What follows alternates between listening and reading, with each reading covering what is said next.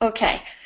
Thank you again, everyone, for joining us. My name is Jessica Brownfeld. I'm the Communications Manager for the Autism Science Foundation, and you are here for a webinar with Dr. Matthew Anderson. Just a couple of things before we start officially. All the participants here are on mute, but there is a question section in the control panel of GoToWebinar where you can submit questions. You should feel free to type in your questions and send them over anytime throughout the webinar, and we'll be answering them at the end after Dr. Anderson's presentation.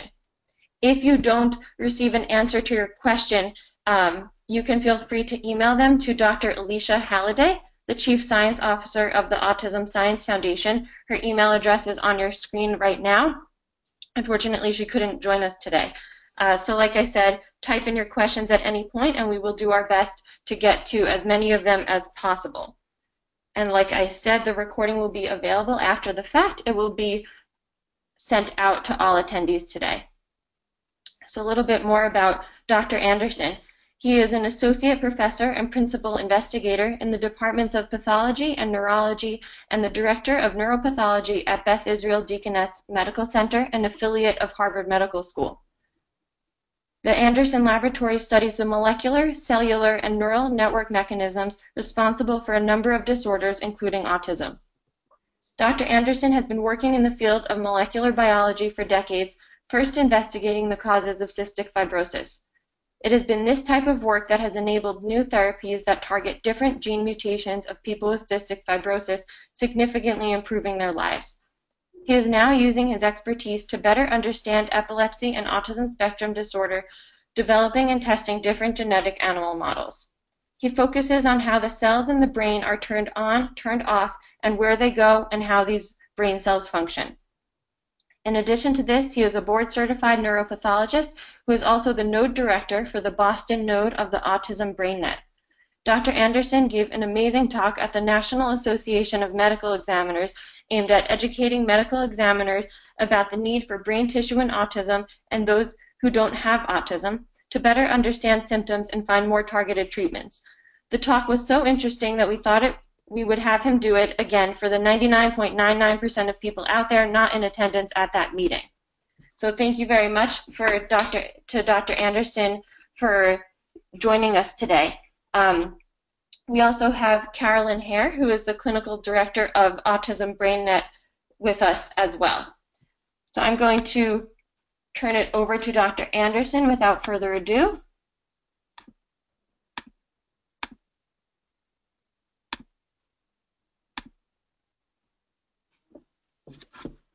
Okay, and Dr. Anderson, under the sharing section in the GoToWebinar control panel, you'll be able to select the slideshow option under showing to share your screen. Okay. All right, let me see how this looks. How does that look? That looks great. Okay, great. Well, thank you all for joining, and thank you particularly for inviting me to give this presentation. It's really exciting for me to share, the mission of this program, Autism BrainNet, and also a little taste of what we're doing in my laboratory towards autism as well. But the main goal here is to really give you a sense for the importance of really studying brain tissue to understand autism. Just moving on to, let's see here, okay. For the goals of this talk, first of all, discovering the neuropathology of autism. Why is this important to us? What's the need here? And I'll illustrate that with a couple examples of other disorders where the neuropathology is really become the target of therapy that's in development, particularly for dementing illnesses. I was going to talk about the origins and evolution of Autism BrainNet, so you understand the program and where it came from and where it's headed. And then I was going to get into just a summary of the disorder and the comorbidities, which I think are very important to consider. Then I was going to touch on genetics of autism and how investigations of the genetics of autism are really critical to providing insight into really what brain regions we need to study in defining the neuropathology of the condition. And then finally, I'm going to really give you a sort of a thumbprint view of autism neuropathology as we know it so far. So why do we need a neuropathology of autism? Well, I think it's really well illustrated when you think about Alzheimer's dementia, which, if you go back maybe 30 years, was really kind of not on the map, and that's really autism is even newer to the sort of to the map. And really, some of the important breakthroughs in Alzheimer's disease was looking at the tissue and discovering that there are these beta amyloid deposits that are called neuritic plaques, and also in the blood vessels you can see here. So this is a piece of brain tissue from a human that has Alzheimer's dementia. And then the other thing they found is in the neurons. This is a neuron here, pyramidal neuron. You can see these little filamentous structures inside of them, and these are neurofibrillary tangles, and this is composed of the protein tau. So the beta amyloid deposits and the tau deposits in neurons are really the main target of therapy to treat Alzheimer's disease. All the major pharmaceutical companies are trying to develop antibodies to clear the beta amyloid plaques and also the processing of this substance. And they're using markers now that bind to beta amyloid to see it happening in vivo in living patients. So and certainly tau tangles they think is also a major problem, and they're aiming therapies at these two things. So this is one example. Another example is Parkinson's disease and a related Lewy body dementia. And in both conditions, there are these little inclusions in the neurons. This is a dopaminergic neuron you can see with a pigment in it in your brainstem. And you can see this little hollowed out area is a Lewy body, they call it. It's a little inclusion of the protein alpha-synuclein. And in the cortex, they first discovered this, then they discovered, well, actually they're in the cortex as well, and this could explain why they not only had the movement problems, but they also have dementia. And this is probably the second most common cause of dementia, or maybe the third after vascular dementia following Alzheimer's disease. And you can see that they could stain the alpha-synuclein protein. And the genetics is all coming around alpha-synuclein, and really the therapeutic development is all aimed at reducing this alpha-synuclein accumulation. A more recent addition to the neuropathology world is this finding in chronic traumatic encephalopathy. And it's really a brain that's been traumatized. And they had a sense that there was such a thing from boxers. Some boxers would develop dementia over time, or Parkinson's disease as well. And they sort of knew about that, but they didn't realize that it extended into other conditions like athletes playing football and other contact sports. And certainly it's just really getting much more press now, and was sort of highlighted last Christmas with this new movie called Concussion. And really what this, actually a medical examiner uncovered, was that the brain had of these individuals that passed away with pretty severe impairments later in life had these tangles in their brain, which are the tangles that I just showed you in Alzheimer's disease, the same little filamentous inclusions in their neurons. And you can see these in the cross sections of the brain here, often in the depths of the sulci in the medial temporal lobe here. And some of these areas are thought to be prone to the trauma that would produce them. So here again, this puts it on the map. It makes it kind of a real entity instead of this, just, ill-defined, purely behavioral condition. So what do we know about autism spectrum disorder from the neuropathology? And this is kind of a real brief summary of it. I'm going to get into more detail at the end. But essentially, there is elevated neuroinflammation, and particularly there's an activation of microglia and macrophages, which you can see in a stained section of a brain with autism, where the microglia is labeled here in brown, and you can see all their little tiny processes extending around the neurons in the cerebellum here. And these are critically important in synaptic pruning, in clearing substances from the brain, particularly if there's an infection or some toxic substance, they'll be involved in removing that. And then they also turn into these macrophages that phagocytose material, and this is a bunch of them sitting around a blood vessel. So those are elevated, certainly in the tissue in autism. Uh, the cause of these is still unclear, and that's something to be worked out. So Autism BrainNet really nucleated originally out of a program called Autism Tissue Program that was really started by the National Alliance for Autism Research. And Jane Pickett was one of the big champions of that program, and she, in fact, is now part of Autism BrainNet and has really helped, move it into this new period. Autism Speaks sort of took over then to support that program, and then really with the insight of David Amaral at the Mind Institute in Sacramento, UC Davis, he decided to really see if we could get a bigger program put together with the support of the Simons Foundation Autism Research Initiative. And he had a meeting with Jim Simons and Jerry Fishbach, who is sort of a former member of this community here in Boston, who's now a major scientific advisor at the Simons Foundation. And they had a meeting and essentially decided that this really is an important next mission to really understand autism. So they developed this thing called Autism BrainNet, which has now incorporated this Autism Tissue Program's resources, originally stored at Harvard Brain Bank in McLean, and it's been moved to this node here in the Longwood area, right next to Harvard Medical School, that we distribute. Certainly I'll show you all the data that's been provided up till now, and a lot of it comes from the ATP tissue sources.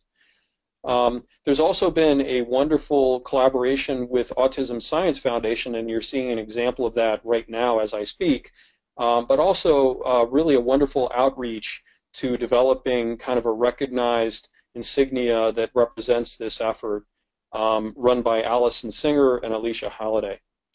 And now the program at Simons Foundation is largely supported by Marta Benedetti, who is a critical sort of leader, for the Simons Foundation effort in this direction.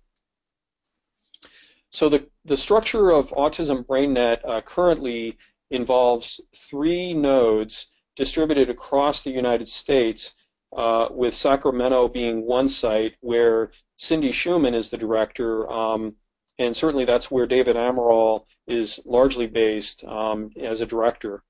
There's also a node in Dallas, Texas, run by Carolyn Tominga.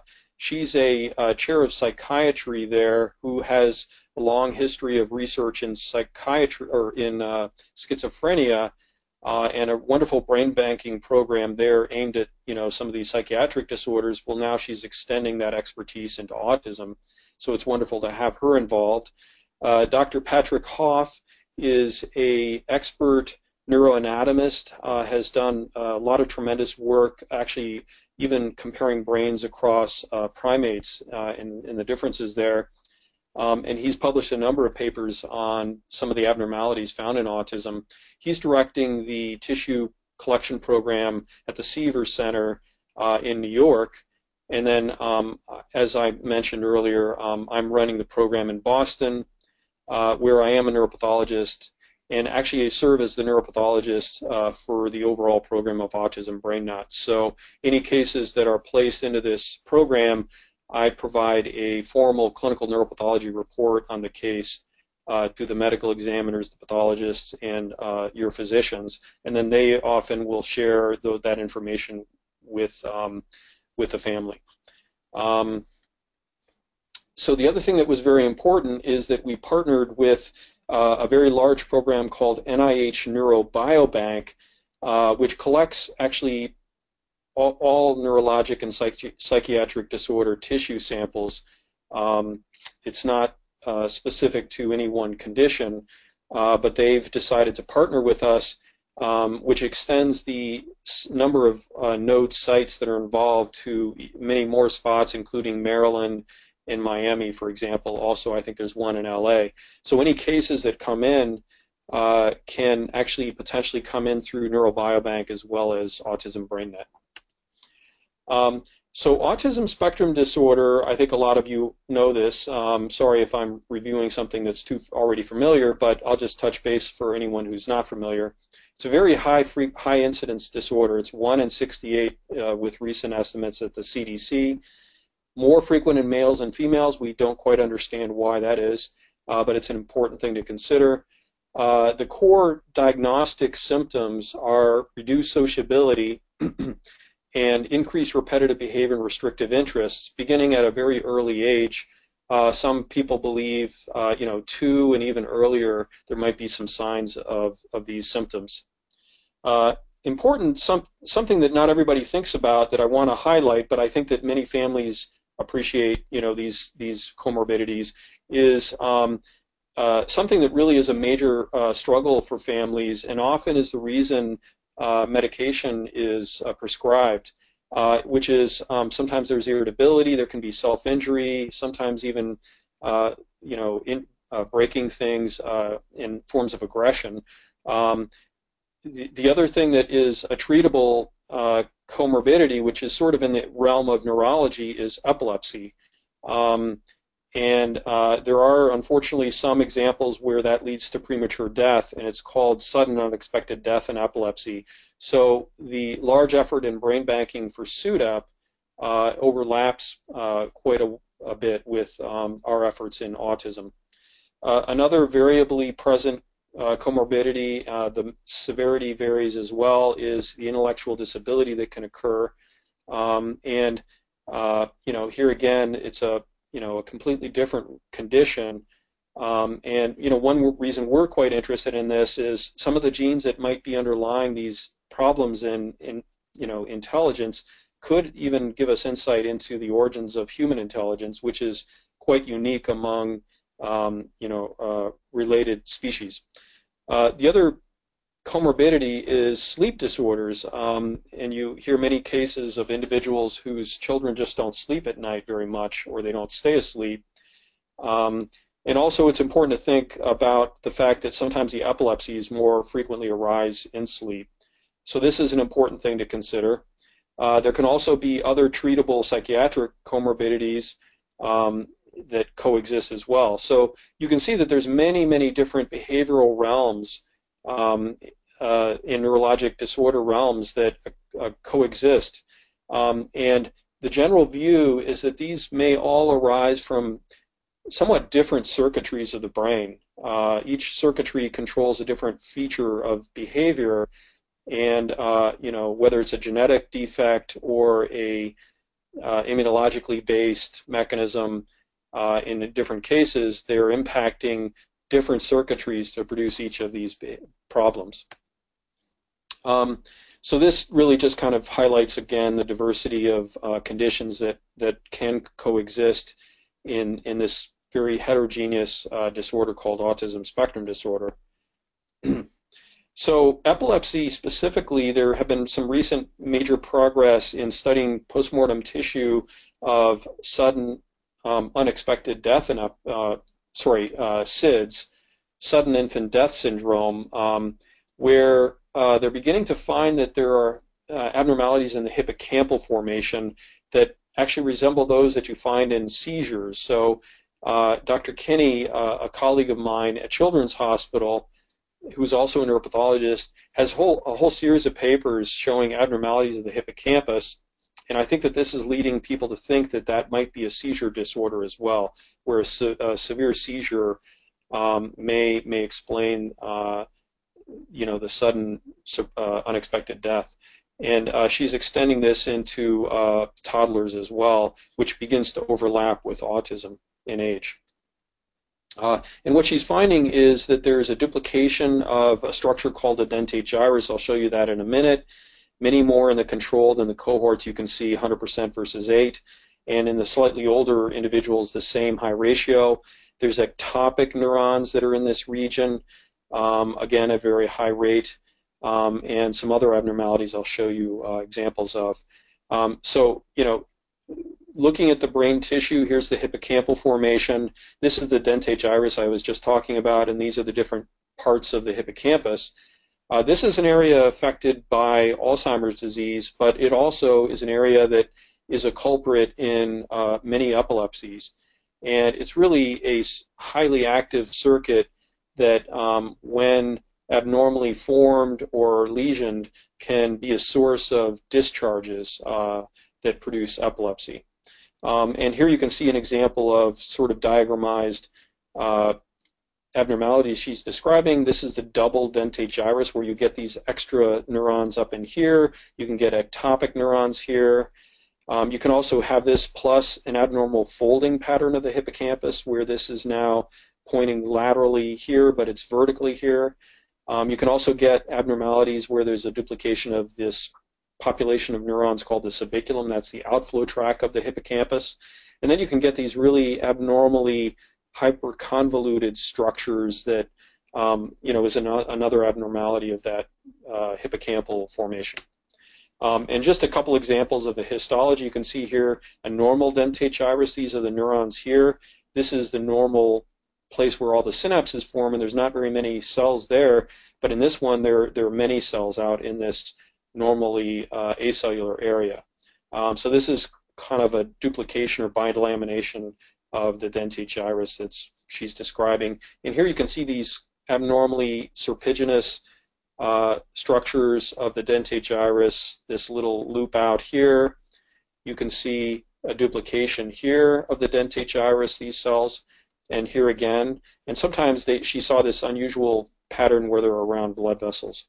And just again, multiple examples of ectopic neurons, duplications, some where the cells are down in the hilus, the area called the hilus. So this is just an emerging understanding of what might underlie sudden infant death syndrome, and it just goes to show that really this is only now being discovered, even though this is a sort of a well-known, long-standing condition that we really haven't explained yet. And we hope to see some kind of underlying thing in autism as well. And certainly it could be a pathology that looks a little bit like this, or it could be other pathologies. So the genetics of autism is important. While it's quite considered by some to be kind of rare examples, it's really important because it actually provides insight into the molecular pathways that might underlie autism. And one of the early breakthroughs in 1997, so this shows you how recent our understandings of autism have emerged and really taken off since that date. But in 1997, there was this report where they found a duplication of a chromosomal region, 15q duplication. And then more recently, in 2009, in a series of other papers, they've done something to look at the chromosomal areas to see if there's duplications or deletions, something called copy number variation, where you could do whole genome-wide analysis at a very fine scale all the way across the genome. And they uncovered these areas as being some of the more frequent ones. And this same 15q area popped up again at the very top of their list as the most frequent in two different cohorts of individuals with autism, and none found in the controls. And it had a very high p-value at the time. If you look at the Simons Foundation website, they've now annotated and collected all the published copy number variation data. And just recently we looked at that, and just as was found when they had the smaller numbers, there's a very large number of duplications of this 15q1113 region that includes UB3A. So I just labeled it UB3A here, but you can see 270 in that collection. And interestingly, the same region gets deleted, and it's a condition called Angelman syndrome, which has a significant overlap with autism in poor language, and some other features I'll mention later. But you can see if you add that up, it's quite a significant proportion. Their second most common condition was a deletion now, not a duplication, but a deletion of this gene called Nerexin 1. And you can see the same ratios hold true in the more aggregated set of copy number variations on the Safari website for Nurexin as well. But this one is not duplicated. It's largely mostly deleted. So this genetic form has overlap, just like the risk of sudden unexpected death and epilepsy itself. That's found in this genetic form of 15q, maternal 15q 1113 triplication actually is what it is, where there's an extra little piece of chromosome here that's always inherited from the mother that you can see on a cytogenetic analysis where all the chromosomes are lined up here. There's a little extra piece of chromosome 15. And actually, it's actually duplicated. I would have to blow it up here, but there's an inverted duplication here, and that's from the mother. And then there's one copy from the mother and another copy from the father. So the one copy of mother is actually triplicated because there's two extra copies there. Well, that's actually in a study by this laboratory who's published a number of autism studies, postmortem tissue studies. They actually found a large number of these half SUDEP occurring at the ages you can see here, very unfortunate. And there's some studies at this, on this paper that look into a little bit more of the pathology of that condition. So just to touch on this genetic condition just for a moment, because I think it's very illustrative of the other genetic forms, and also I think it's going to provide us insight into where some of these behavioral problems arise. So this is the whole chromosome 15, and you can see this little region highlighted in red is the area that is either deleted in Angelman syndrome or duplicated interstitially or even triplicated as this extra little chromosome piece that you could see here.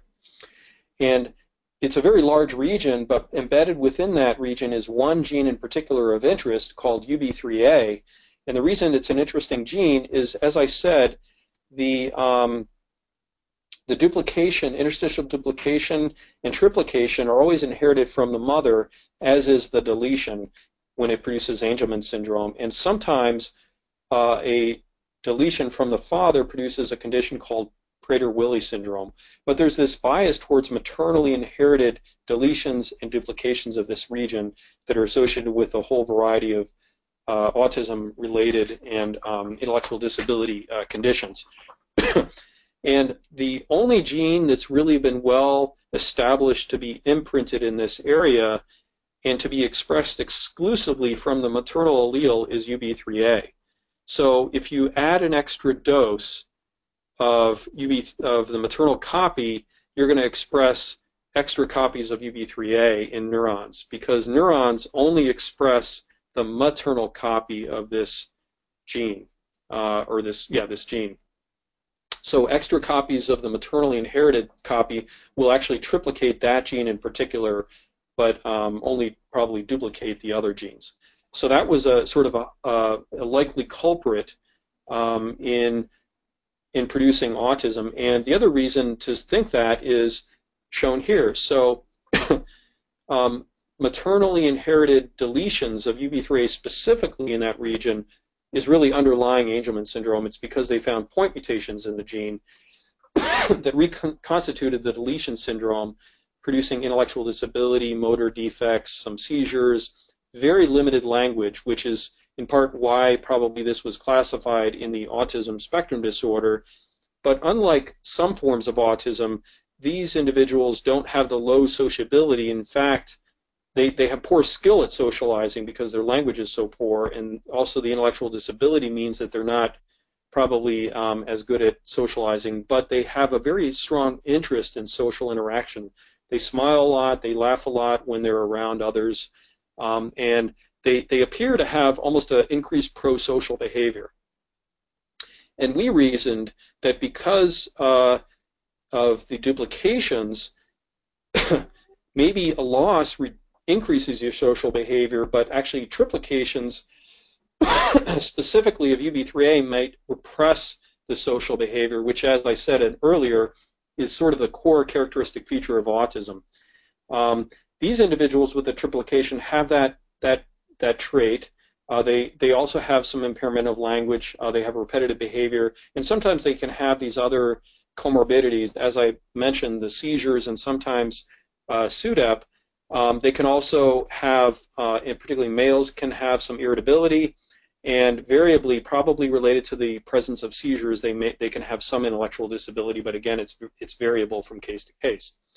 So we thought that maybe UB3A might be responsible, and created a sort of a panel of mice.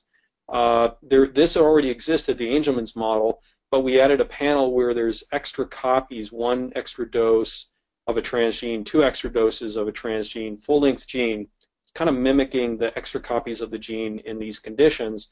And sure enough, I'm not going to show you the data, but the mice had reduced sociability, and they have a variety of other things that overlap with the clinical findings. And the way people do that, I just want to touch on this because it's something else my laboratory explores, is we can examine sociability in a chamber like this in these mice. And I'm just going to show you a real brief video where two mice were put together, and you hear these sounds or vocalizations they generate.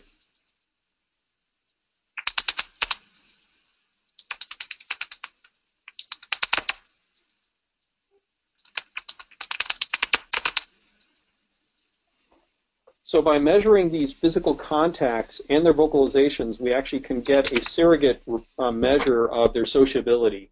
And in the mice that have extra copies of UB3A, that's impaired.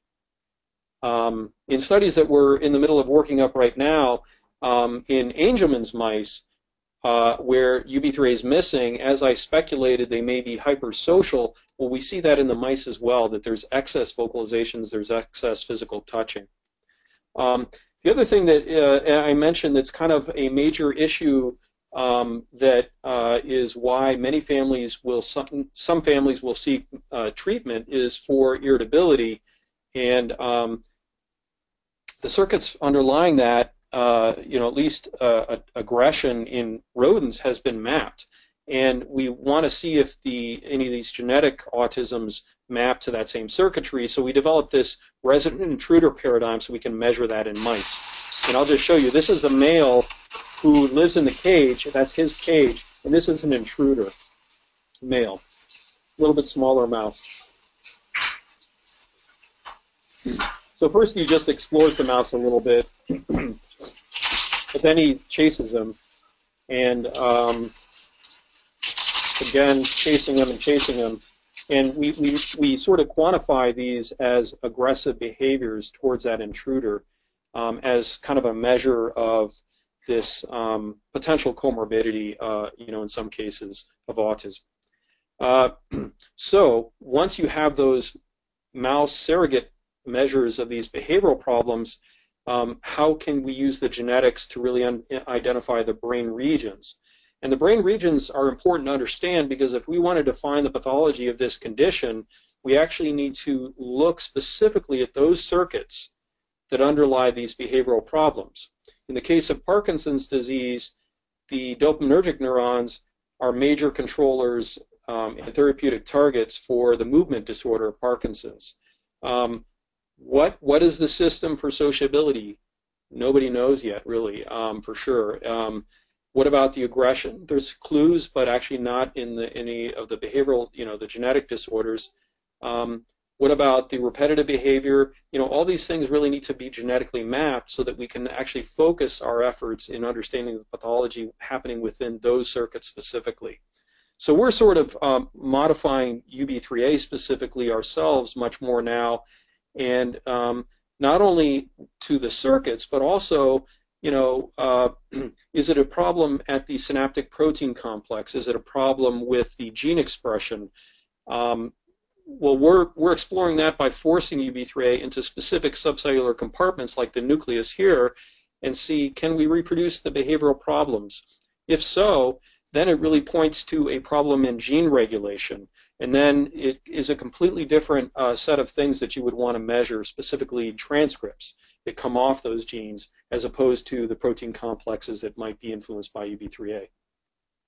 Another tool we're developing, and other people are developing these tools in other genetic forms of autism, is to make it make the gene's expression conditional upon this enzyme called Cre recombinase, where it is not expressed because of this stop sign here that's flanked by these target sequences of Cre. And what it does is that Cre clips out that piece and allows expression to occur in one of these neurons. Well, there's an existing large panel of made-to-order mice that have Cre recombinase expressed in the inhibitory neurons of the brain. Others are the excitatory neurons of the brain. Others, the dopamine cells, the serotonergic neurons, all these neurotransmitter systems. And so we can actually target the genetic problem to those specific cell types. And we can actually go on further to do stereotactic injections so we can introduce extra copies to a specific part of the brain to really not just say cell type, but also brain region. So these are all things that we're doing in our laboratory, but are also being done elsewhere. And you can look at the synaptic defects and a whole variety of things using really wonderful new technologies that are available to genetically engineer the mouse brain and study brain function. So just to close on the autism genetics, I just wanted to give you an overview on how that's evolved. So in 1997, I showed you that earliest genetic form that was described, and then I mentioned the copy number variations, which was 2009. Well, there had been a little bit of an effort just saying, okay, you know what, I guess it might be a synaptic kind of gene. Let me just take a candidate gene approach and look in kids with autism for mutations. And they did find a few that turned out to be quite rare, neuroligin 3 and 4, but that was one of the earliest breakthroughs in genetics. Subsequent to that, they developed this copy number variation across the genome, and they found SHANK3, for example, and a variety of other proteins or genetic regions I described for you. Another group, the Chris Walsh lab, I'll mention a little later, looked at consanguineous genetics where the recessive genes can pop up. And then now really the whole genetics effort has taken off because of next-gen sequencing, meaning it's so inexpensive now to sequence the whole exome of a patient, or even now the whole genome, which means all the sequence. And they're beginning to uncover many, many genetic causes.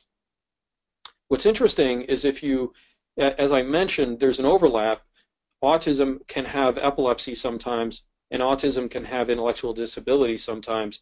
Well, if you look at the genes that are mutated in these case series of autism, they actually overlap with independently discovered genetic causes of early infantile epileptic encephalopathy in this set here, and mental retardation described here. So, here again, it's unfortunately making things a bit more complex, and it shows that actually each case may need to be looked at somewhat individually for these rare genetic forms, because once you find out you have a CDKL5 mutation, there's a whole family and a foundation devoted to understanding and supporting families with this condition. The same is true for Dravet syndrome, SCN1A. And it's really a growing phenomena with the internet connectivity of people across the world to sort of work together and try to make progress in understanding the specific genetic condition that their family member has. So what is the promise of the circuit genetic investigation of circuits? Well, we can find the circuits underlying sociability problems, the ones that underlying repetitive restrictive interests, the irritability, intellectual disability may come up eventually, seizures, and even the risk of death from seizures. And certainly these will become the targets of drug therapy development. There may in the future be gene therapy aimed at the brain. There's not much of that happening yet, but I could see that in the future where you reintroduce a gene into a specific brain region to improve some of these symptoms. And then there's this chemogenetic approach where you turn on and off system. So I think that will be the future. So I just have a few more things to say, and then we'll be done. I'm going to skip a few things here. So the genetics of autism is certainly making tremendous progress. And this is a nice paper that's reviewed in Nature Medicine, summarizing the more frequent genetic mutations, the copy number variations, and some of the syndromic disorders. But if you add all that up and look at all the cases, it actually only accounts for a small fraction you can see here. So really, that to me argues why we really need to look at the pathology of autism. What do we know about the pathology of autism? Well, there was this important paper in 2005 by the Pardo group at Johns Hopkins where they found elevated cytokines, chemokines, and growth factors, interleukin-6, for example, here in the anterior cingulate cortex, as well as many of these other chemicals. And actually consistent with that finding, they also found in the cerebral spinal fluid a potential marker for the condition if at some point we get around to using this as a tool for diagnostics, which is actually very common to sample CSF for multiple sclerosis and various other conditions. Interferon gamma is incredibly elevated in the CSF. And again, I think that these are maybe uncovering markers for diagnostics. Consistent with those findings of inflammation, an important paper in 2011 by the Geschwin group showed that there is an elevation of a large number of transcripts. So this is the gene expression profile of the brain of the postmortem tissue, where they found immune response genes were dramatically elevated in autism compared to controls. Of course, not every single case showed that, so that may explain the heterogeneity. And reciprocally, there's a repression of a variety of neuronal genes. And then finally, a newer group found that further classifying the transcripts that they independently characterized, that there's an activation of type 1 and type 2 microglial markers. Again, this interferon pathway I showed you that's high in the CSF showed up again in the transcriptional response downstream of interferon gamma. So just to sum up right now, the neuropathology of autism is in the works. I think that there's likely over the next 4 years, 5 years, largely because of this brain banking effort, is going to grow into a real known condition, and hopefully those will inspire us with new therapeutic targets for the condition. And I think that's all I had to share today. So I guess we can open it up for questions now. Okay, thank you, Dr. Anderson. That was terrific. So there were a couple of questions submitted, and Carolyn, the clinical director of Autism BrainNet, is on the line, so she'll be moderating those and sharing them verbally. Okay. Hi, everyone. This is Carolyn Hare, and Dr. Henderson, that was an excellent presentation. Thank you so much. And Jess, thanks to you and the Autism Science Foundation for hosting this webinar for us. Dr. Anderson, we have a couple of questions that have come up, and one parent is interested in learning your perspective of the potential for labs to take on studying gene therapy to reduce the challenges associated with Dup15. And I wonder if you've had any experience with that or would like to share your perspective. Sure. So I do think that it should be something to be considered. I think that one of the first steps is to figure out where the symptoms that produce the a rise in the brain.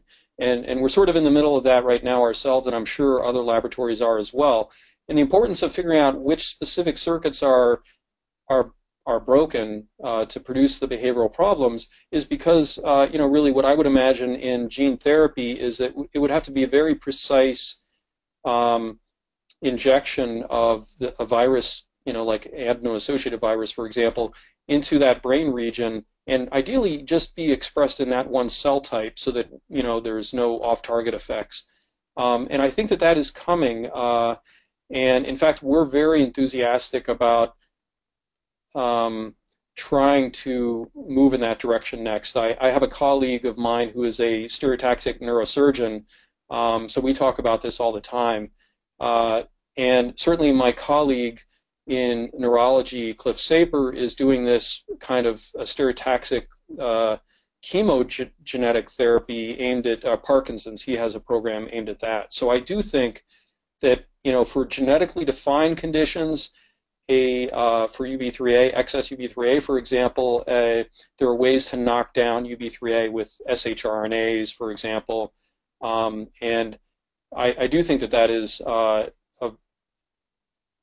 a potentially viable therapeutic approach in the future. Thanks very much, Dr. Anderson. The next question is the next parent actually is wondering whether the size of the duplication matters in terms of, I'm imagining, behavioral implications and medical implications as well. So certainly, these duplications and deletions can contain many genes, and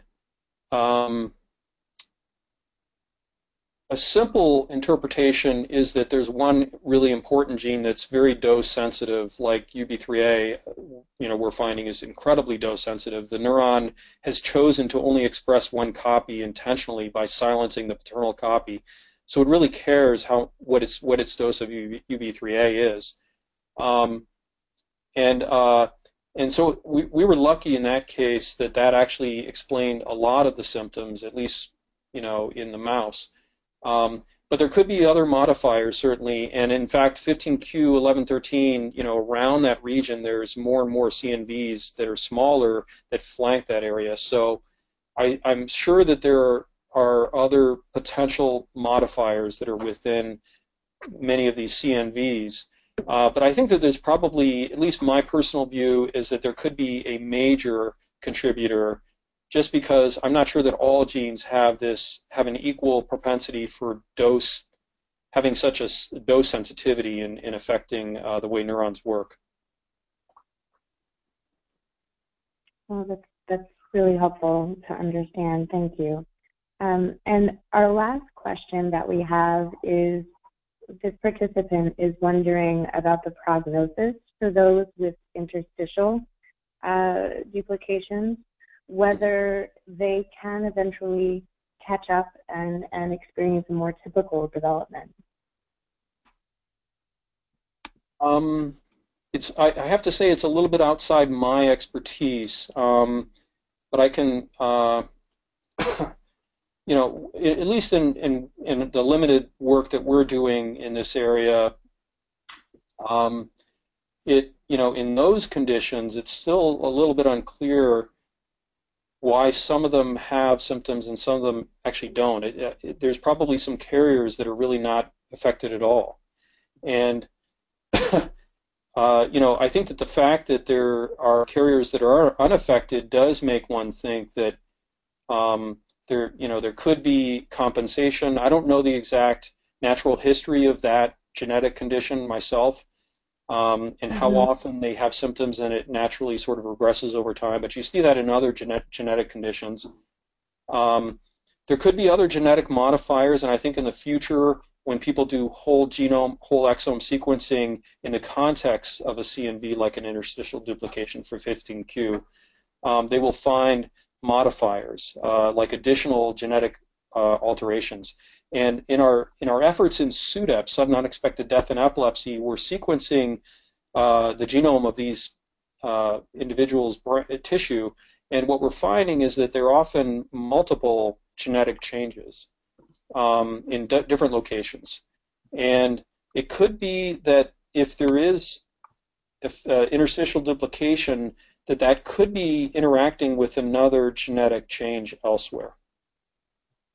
But that's actually speculation. Hasn't been shown yet. But I do think that the variable penetrance of the interstitial duplication does give one hope that there could be compensation over time. Excellent.